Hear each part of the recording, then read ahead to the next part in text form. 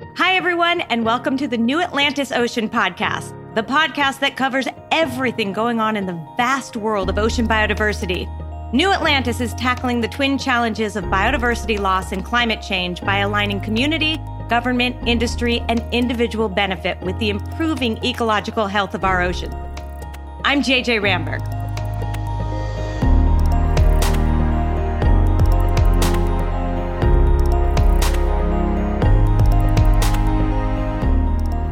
Today, I have the very fun job of getting to talk to Chad Nelsen, marine biologist, ocean conservationist, fisherman, lifeguard, surfer, and the CEO of the Surfrider Foundation.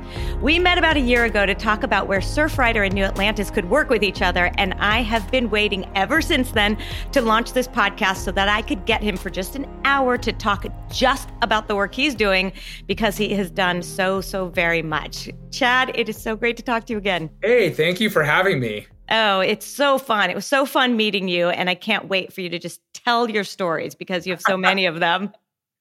Yeah, looking forward to it. So before we launch into what you're doing now, I'd love to just hear your story about what the ocean means to you and how you became this kind of kid and then man of the ocean.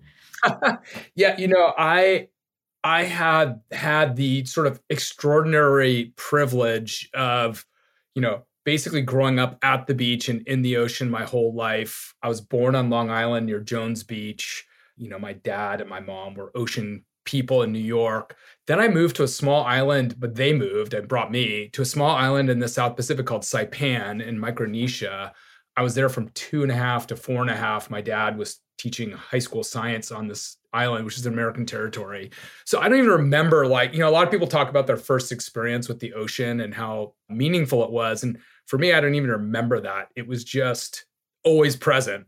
From there, I grew up in Laguna Beach, small beach town in Southern California. So I just, I've been in and amongst the ocean my entire life, and was a lifeguard, surfer, fisherman, as you mentioned. And so my dad was an ocean science educator. My brother was a pro surfer and now teaches surfing to kids.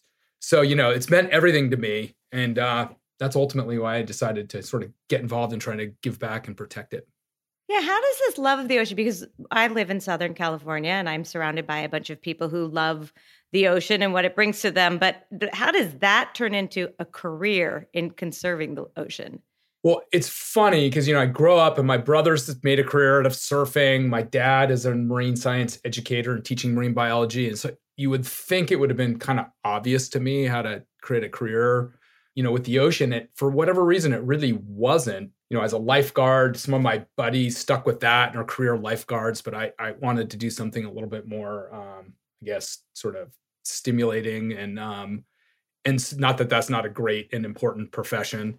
But, it wasn't actually until I went to grad school. I went to Duke University has a coastal environmental management program. And one of my dad's friends, a mentor of mine, suggested I took a look at it. And I was like, wait, there's a grad school program where you can study the ocean, like the science and the policy. And it kind of opened this door to all these careers that are out there, ranging from nonprofit conservation, like I'm doing, to fisheries management, ports management, coastal planning. I was like, oh, there are a ton of jobs. And so that was in my 20s. That was kind of when I realized there's all kinds of careers you can make around the ocean. And why'd you choose the one you did? Why'd you choose the path you chose? I think I did what a lot of sort of young professionals and students do, which I highly recommend, which is I did a bunch of internships and fellowships. So I tried a bunch of things out. I worked for the state of Oregon's coastal zone management program. So it's like coastal planning. I worked for the federal government, the USGS, U.S. Geological Survey. I had a fellowship with NOAA, the National Ocean and Atmosphere Administration. So I tried a bunch of different things. And I did a summer internship with Surfrider while I was in grad school. And I just fell in love with it. And I volunteered at a couple other nonprofits like Natural Resource Defense Council. And I was like, okay, this NGO work, I think, is the most exciting and interesting for me. And at Surfrider, the science, the policy, the advocacy was great. But what really sort of turned me on about Surfrider was it's this grassroots kind of people orientation. We need science, we need policy, we need law, but we also need people. And Surfrider is particularly good at getting people involved in conservation. So I love that aspect of it. And was lucky enough to get a job now 25 years ago, which I cannot believe, when we were just a small little organization doing this work. And I haven't stopped. It's been just a thrill and satisfying and impactful. So I feel really lucky. Well, clearly, not that many people stay at jobs 25 years anymore. No, it's very unusual and kind of weird. When I used to work at NBC News at, 10 years, they would give you a catalog and you'd get to choose the prize that you got for being there that long. Yeah, sadly, no Rolex watches for 25 years as Surfrider, but a lot of great experiences and a lot of impact on the coast, which I'll take. I think you've given your prize to the world, actually. Talk about Surfrider. Tell the audience what it does and what its mission is. Sure. The Surfrider Foundation is a grassroots coastal and ocean conservation organization. At the highest level, we focus on clean water and healthy beaches. We have 200 chapters and clubs across the US and affiliates in 8 different countries. And it's really about getting folks who love the ocean, surfers, ocean recreationalists, beachgoers, everyday people who care, involved in conservation. And that could range from beach cleanup to, lobbying Congress to pass a federal bill or suing somebody who's violating the law. And so it's really just about building a kind of grassroots community movement to protect our ocean waves and beaches. And you have 80 chapters, am I right? Yeah. In the US? We have 80 chapters in the US. And so these are sort of mostly volunteer-led, community-based chapters. They're on all coasts: Hawaii, Great Lakes, and Puerto Rico, Gulf of Mexico. So we cover almost the entire coast of the US. And those chapters are working in their community to be stewards of the ocean waves and beaches in their town. And then we can kind of scale that work up to the state or the federal level. I want to talk about some of your big successes in a second. But before that, how do you get people? Everyone loves the ocean, right? Almost everyone loves the ocean. If you have had a chance to be on a beach, you love the ocean. Right. How do you turn that enjoyment, right? I like to go swimming or surfing, what have you, into this is a cause that I'm passionate about. And I understand that if I don't do something personally, this is going to go away, right? It is, I find it hard, particularly because a lot of what happens in the ocean, people can't see. Yep. And so I'd love to know what triggers you use to make people realize, hey, you have a personal responsibility to help here too. Yeah, no, you bring up a good point. I talk about this all the time. The ocean can be in terrible shape. And if you're, having a glass of wine or a beer on your bluff looking at the sunset, it looks perfectly blue and beautiful on top regardless. So there is a little bit of a challenge kind of helping people understand that there is this, this crisis or these challenges facing the ocean. But I think the thing, once you kind of educate people, and I think we actually have an abusive relationship with the ocean generally as people. And that's something, we need to change. We dump a lot of things in the ocean, wastewater, plastic pollution. If we treat it, I always say if we treated our local parks the way we treat our ocean, there'd be outrage in your community. If you went down to the local park and it was like, well, we only have a sewage spill once a month in the park that closes it for 3 days. And you can't go to the park after it rains for 3 days. And watch out for the plastic. We would be marching down to City Hall and demanding that they clean it up. And I think part of that is just this fact that it's harder to see and observe. But, we try to educate people about the challenges. One of the most interesting and simple things we do is we do beach cleanups. Mm-hmm. We're kind of known for beach cleanups. And if you go down to the beach and you do a beach cleanup, a lot of people think we're trying to do that to actually solve the plastic pollution problem, which it's a part of it, but you'll never beach clean your way out of this problem. What it really is an awareness building tool. People go down to the beach and are like, wow, look at all of this stuff. Millions and millions of tiny pieces of styrofoam, bottle caps, bags, straws, cups, wrappers, most of the time. And then even if the beach looks clean and you use a sieve, you find microplastics, by the hundreds and thousands. And so usually that's a wake up. People say, oh, wow, I get it. This plastic pollution problem is real. How do I get involved? And that's really the second part. A lot of these issues, climate change, plastic pollution, they feel so big that people don't know where to start.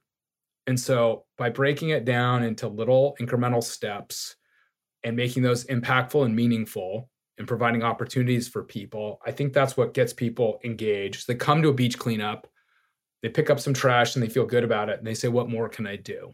And if we provide them an opportunity to get involved with local advocacy in their community, write a letter to their congressman, come to DC with us and advocate for change. There's sort of a pathway of activism that starts with little things and gets more sophisticated.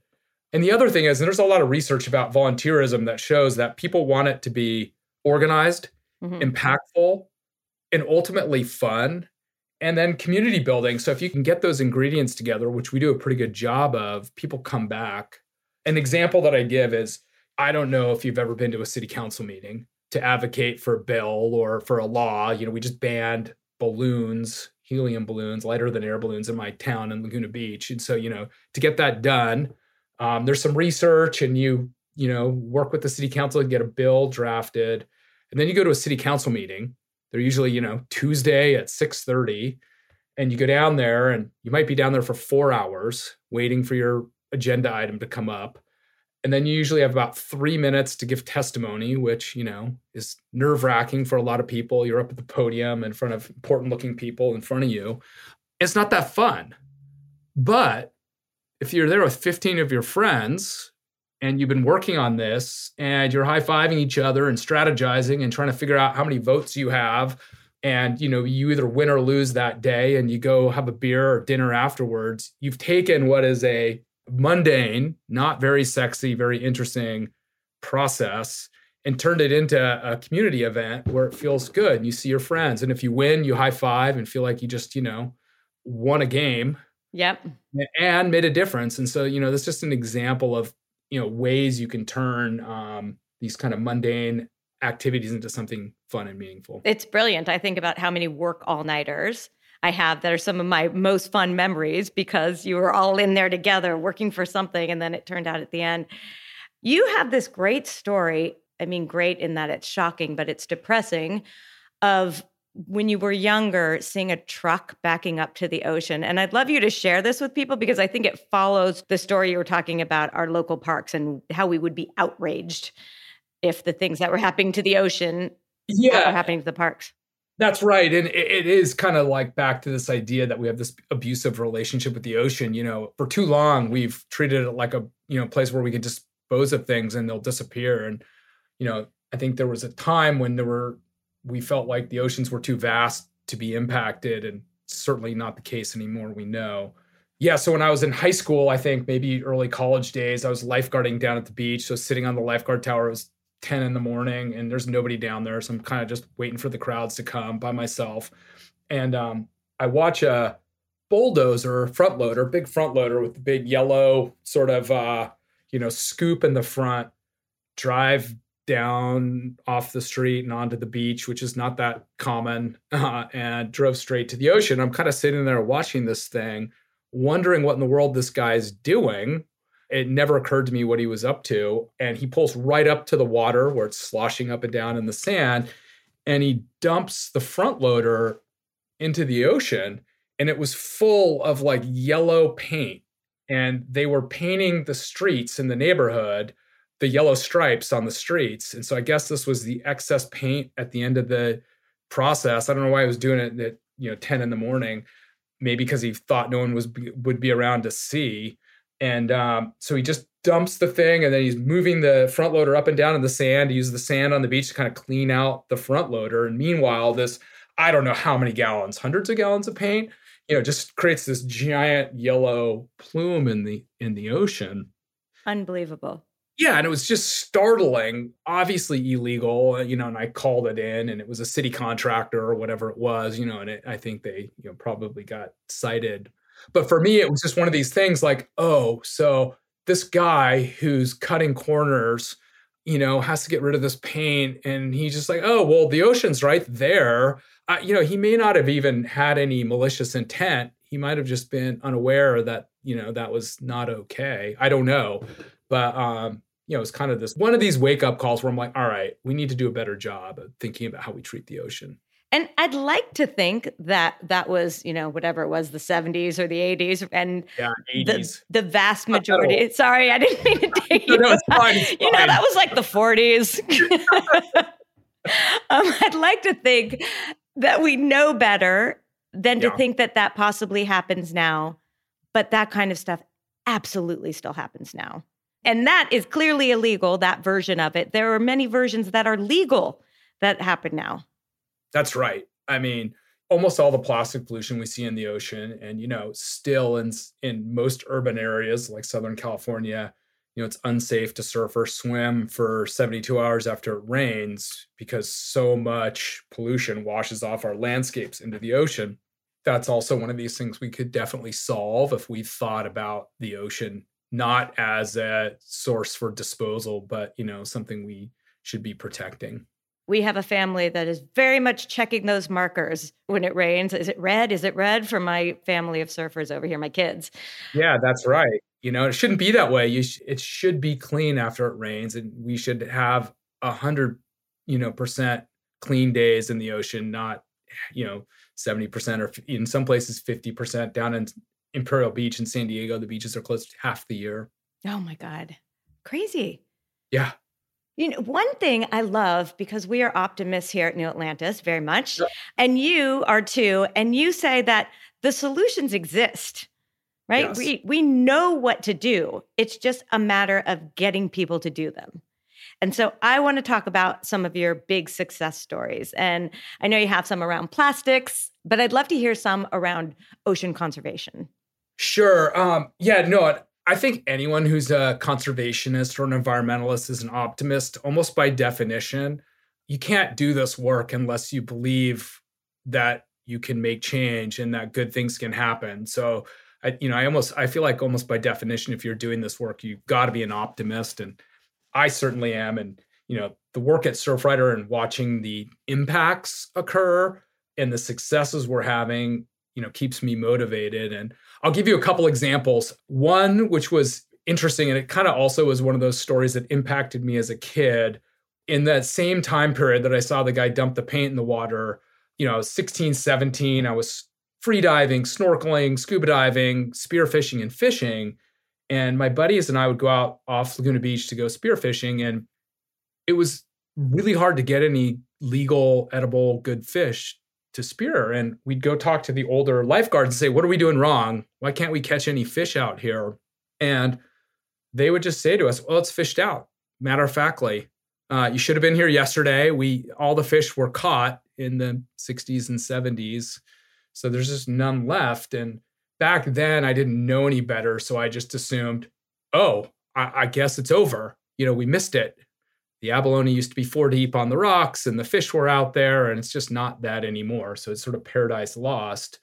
Now we know that things like marine protected areas and marine reserves can fix that. And in Laguna Beach, we've had a marine reserve now for the last decade. And the same places I was going in the 80s are almost unrecognizable today. They're full of fish, teeming with lobster.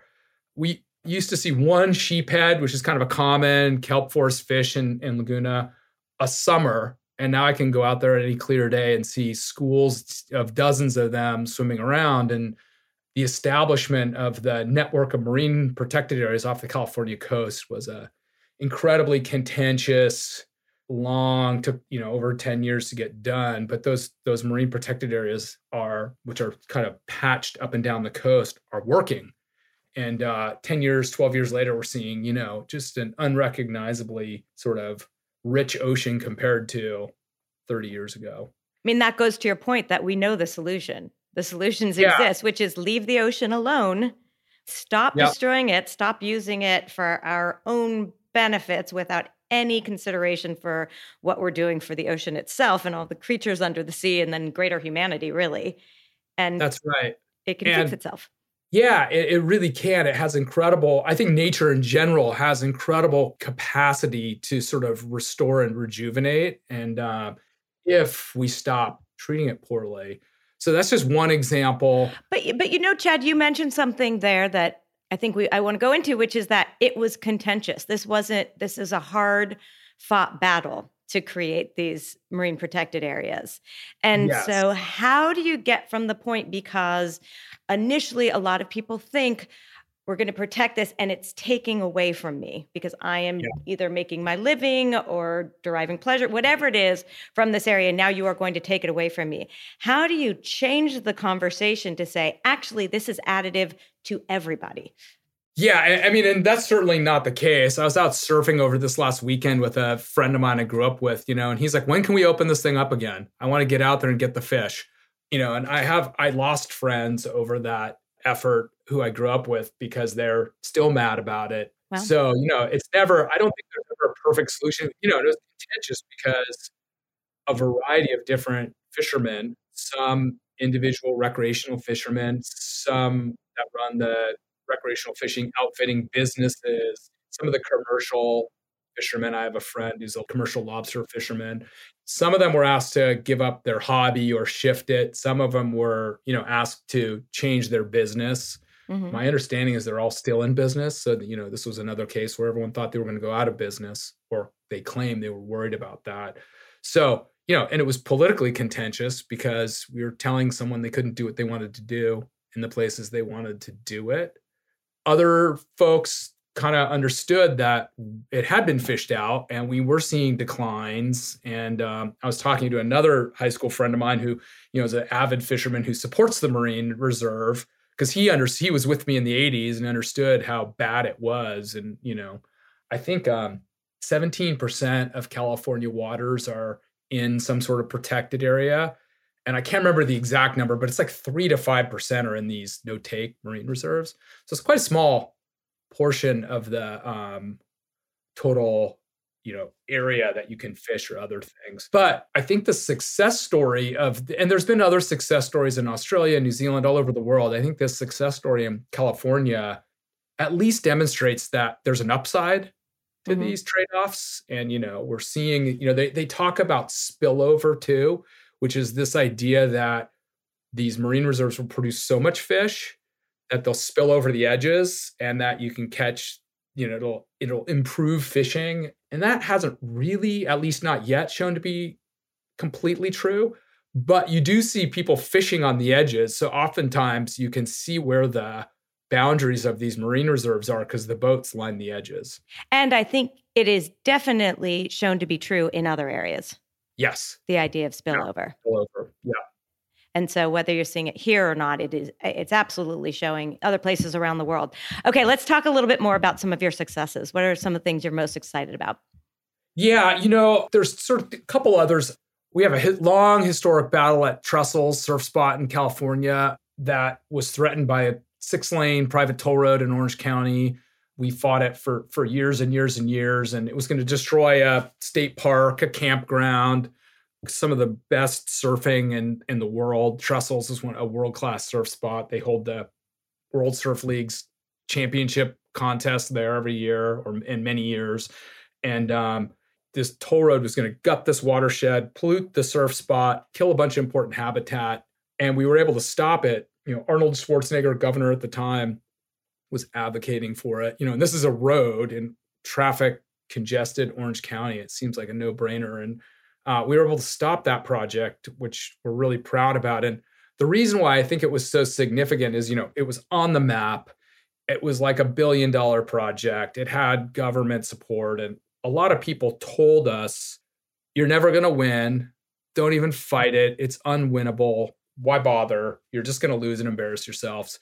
And, one of my coworkers, Matt McLean, who was a marketing guy at Surfrider at the time, he kind of had this fist pounding moment in our office. He's like, we're the Surfrider Foundation. We're in San Clemente. If we don't fight to protect this surf spot, why do we exist? And we all agreed with him and took on the fight. And we ultimately won. And, there was a state parks commission meeting, the most attendance in history of state parks commission meetings. There was a coastal commission meeting, which is one of the permitting agencies. And, thousands of people showed up. It was the largest coastal commission meeting in history. And then it went up to the U.S. Commerce Department that's above the Coastal Commission, and even more people came. And the general public, the surf industry, the surf brands were busing their employees for the day to come to these meetings. And it was a real testament to people power. And Yep. that these, if enough people care and enough people show up, despite long odds and people with more resources, you can win and prevail. What I find interesting about this is you keep talking about it as a surf spot, right? So a conservationist might think of this as we're protecting biodiversity in the ocean, we're protecting our coast. And you market it, at least in talking to me here, as we are protecting a surf spot, which I think is kind of brilliant. Yeah, well, it's interesting. A lot of surf spots are also sort of ecological gems, right? You have coral reef surf spots in Southeast Asia, which are breaking over these beautiful coral reefs, which are a biodiversity hotspot. In California, a lot of the premier surf spots are these river mouths, including trestles, and they're also biodiversity hotspots. There's a steelhead coming up and down that creek. There's wetlands. There's these tidewater goby, which is an endangered species or a wetland species. So there's a high correlation between these surf spots and biodiversity hotspots. And the success of the coalition actually that saved trestles, we were focused on the surfing and the surfers and getting them to care. We called this the Yosemite of surfing in California, and you could argue it is. There was an Endangered Habitats League was focused on a lot of the endangered species, which were there. The Sierra Club was focused on protecting access to nature and wildlife. The California State Parks Foundation was protecting the state park that was going to be destroyed. And so we kind of focused on all of the different interests who all share this place and see value in it. But I talk about it as a surf spot because that's, for my community, that's kind of what, it's like Yosemite is a national park. Right. But if you're a rock climber, it's Mecca, and so that's kind of how we think about trestles. Right. And congratulations. And as a Californian, thank you. Yeah. And you get the big thank you from us over here in my family as well for all the work that you've done. But you're constantly working on these coalitions. That's the beauty of Surfrider. You're not out there doing it by yourself. That's right. I mean, you really, it's hard to get anything done by yourself. And, we our particular strengths at Surfrider are, grassroots organizing and advocacy. But, we partner with groups that are really strong in science or legal or lobbying efforts, or have a different constituency that cares about an issue that's in parallel to ours, like the California State Parks Foundation or Endangered Habitats League. And so if you can work together with folks, you just can have a bigger impact, and it increases our likelihood of success. You're doing some great work right now around plastics that I'd love for you to talk about. Yeah. I mean, the ocean is unbelievably polluted with plastics. There's estimates there'll be more plastic than fish in the ocean by 2050, and it's everywhere. And there's talk of this Texas-sized island in the Pacific, but it's really more like you can't see it from space. It's more like a smog. It's everywhere. It's concentrated in certain places, and we're now finding it at the top of Everest, Marianas Trench, the deepest part of the ocean. It's in the rain. It's in our blood. It's in our lungs. It's everywhere, So this is a problem that is impacting humans, I think, and the planet at sort of every level. And the ocean's taking the brunt of it because it's sort of at the bottom, right? Everything flows downhill until it gets to the ocean. So it's collecting a lot of this stuff. So we need to change our relationship with plastics and how we use plastics. I always say if you walk into the supermarket and you stand there at the entrance and you sort of survey from left to right, almost every single thing in that building is wrapped in a plastic. Mm. Mm-hmm. And so it just shows you how much of the stuff we're using. These single-use plastic items are the most egregious. This is the bag, the straw, the water bottle, the coffee cup, the wrapper for your, snacks. And those are the things we find most commonly on the beach. When we do our beach cleanups, we also collect data on what we find. So we categorize what we pick up and put it in a centralized database. We do about 1,000 beach cleanups a year and pick up a couple 100,000 pounds of trash. So we have a pretty good sense of what's showing up on the beaches. And what's on the beach is interesting. It's a combination of what's washed down out of the watershed, but it's also what's washed up from the ocean. Yeah. It's kind of a two-way thing, but it gives us a sense of what's out there. And so we're like, all right, first things first, let's get rid of these single-use items. We use them for sometimes minutes, and then they last for thousands of years. It doesn't make any sense. And so we kind of started getting rid of single-use bags. That was kind of the first thing. Straws, foam, a lot of foam. That's one of the most commonly found items, which is coffee cups, clamshell wrappers, coolers, all those things. And so we've been kind of chipping away at these items. More recently, we're either passing what we call comprehensive bills. We're getting rid of a bunch of those things at once. And the real advancement is, it's kind of a wonky term, but extended producer responsibility. I love this. Yeah, essentially polluter pays. So plastic, which is a fossil fuel, is too cheap. And so the manufacturers of a plastic product, a bottle or a bag, it's so cheap for them to make that it's easy for them to just wrap in plastic and plastic and plastic. And we see this at the store, right? You can sometimes find a potato wrapped in plastic or a banana, which is absurd. And if you think about it, it costs them nothing, saves them some money because it keeps the product fresher or whatever. And then the minute you buy it, that becomes society's problem. So it's yours, then you have to dispose of it and you put it in your recycling or your trash can. Then you're paying to get that taken to some landfill. Then we're filling up a landfill, and that's a whole problem unto itself. Or it's getting littered and ending up on the beach, or some guy's driving up down the beach, emptying trash cans at the beach, or it ends up in the ocean, impacting wildlife. And so all those downstream effects are societies after that manufacturer made that cheap 1-cent bag. We keep dealing with it over and over and over again through the course of its life cycle, and then it lives somewhere forever in the ocean or in a landfill. So the idea behind extended producer responsibility is a little bit like how Apple takes back your phone at the end. We want the manufacturer of that bag to be responsible for that bag at its end life. And we think that'll fundamentally change the equation. We'll make it more expensive for them so they won't be so reckless with how much plastic they produce. It should drive innovation in terms of thinking about how we package things more efficiently. We were laughing about before, not putting 7 chips in a bag that we then have to deal with. Right. Hopefully it's all air, lots of plastic, lots of air, a few potato chips. Yeah. I saw something recently, which I really thought was funny. It showed a picture of, a bunch of plastic and bottles, like in a storm drain or in the ocean. It was like, oil spill in disguise, right? It's just this, petroleum product turned into plastic. So these bills will ultimately, the companies will have to pay in for the plastic. It'll either promote cleanup, but that increased cost will actually drive innovation, right? So hopefully they'll use it, they'll invent a better plastic. They'll start using more recyclable plastics. We can close the loop, and they'll package more efficiently. This is what we focus at New Atlantis on.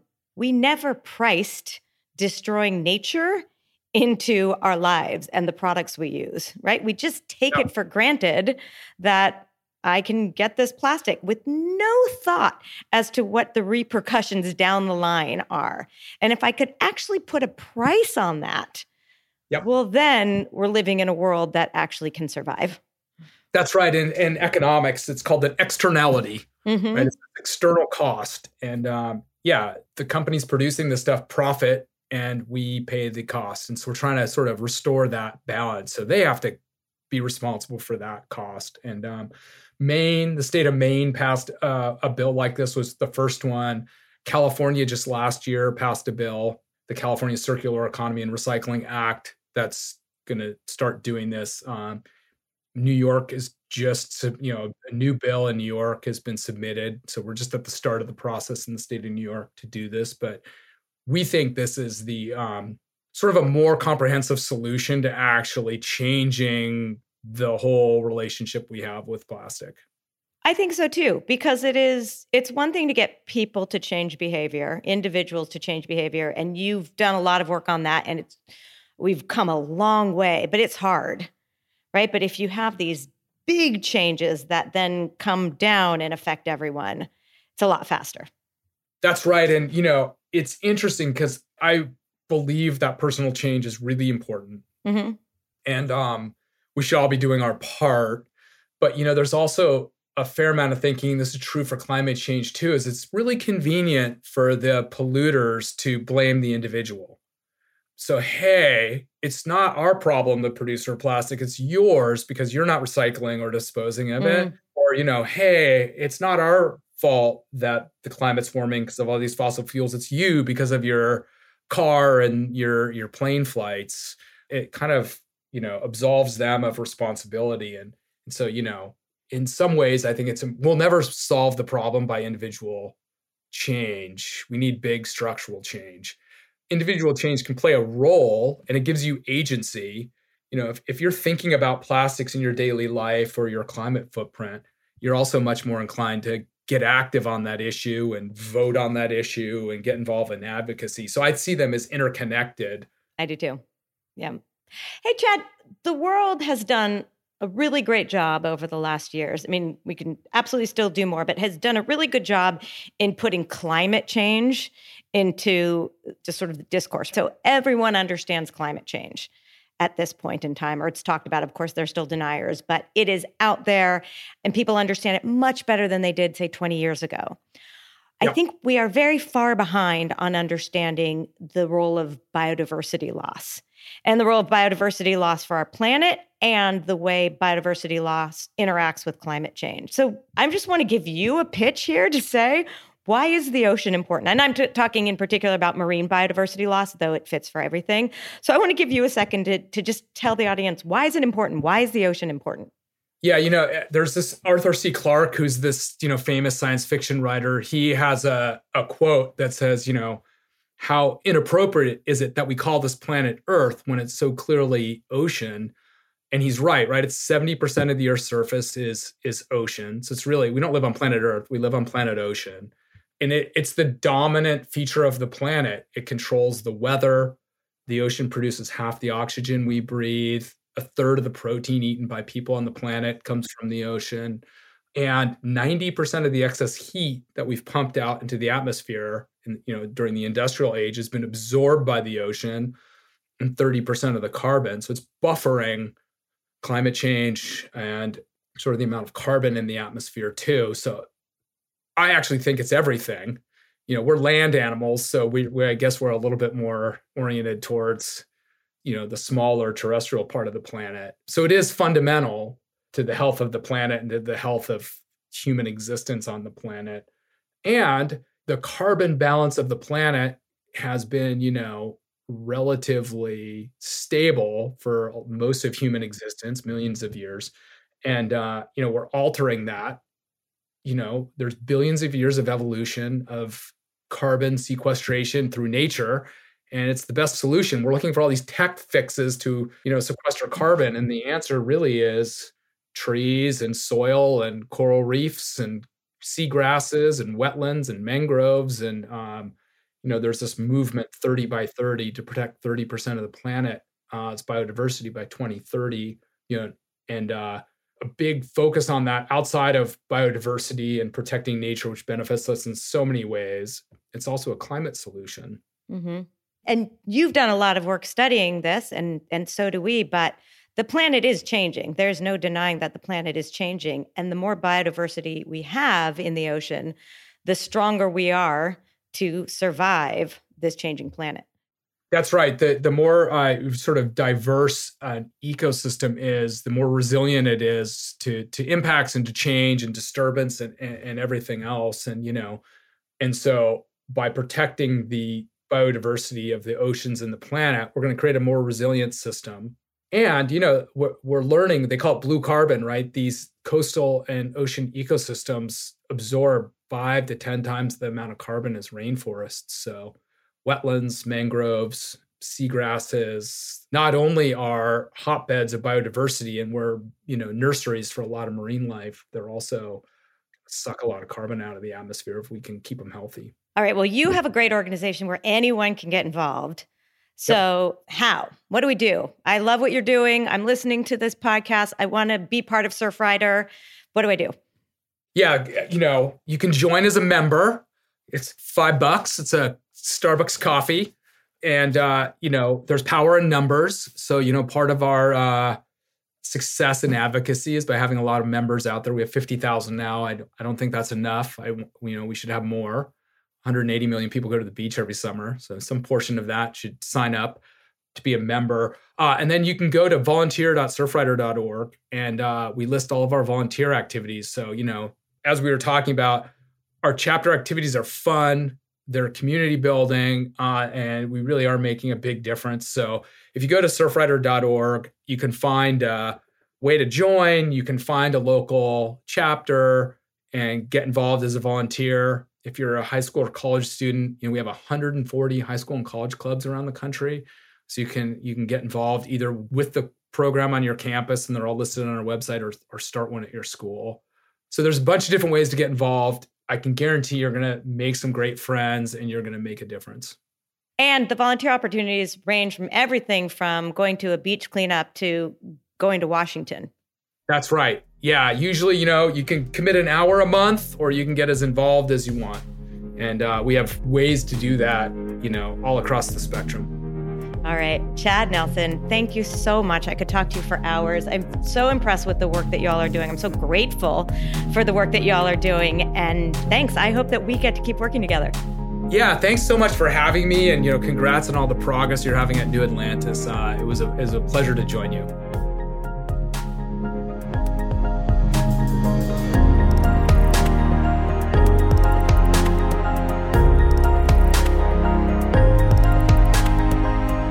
Thank you, everyone, so much for listening today. We'd love to stay connected with you. So please follow us on Twitter.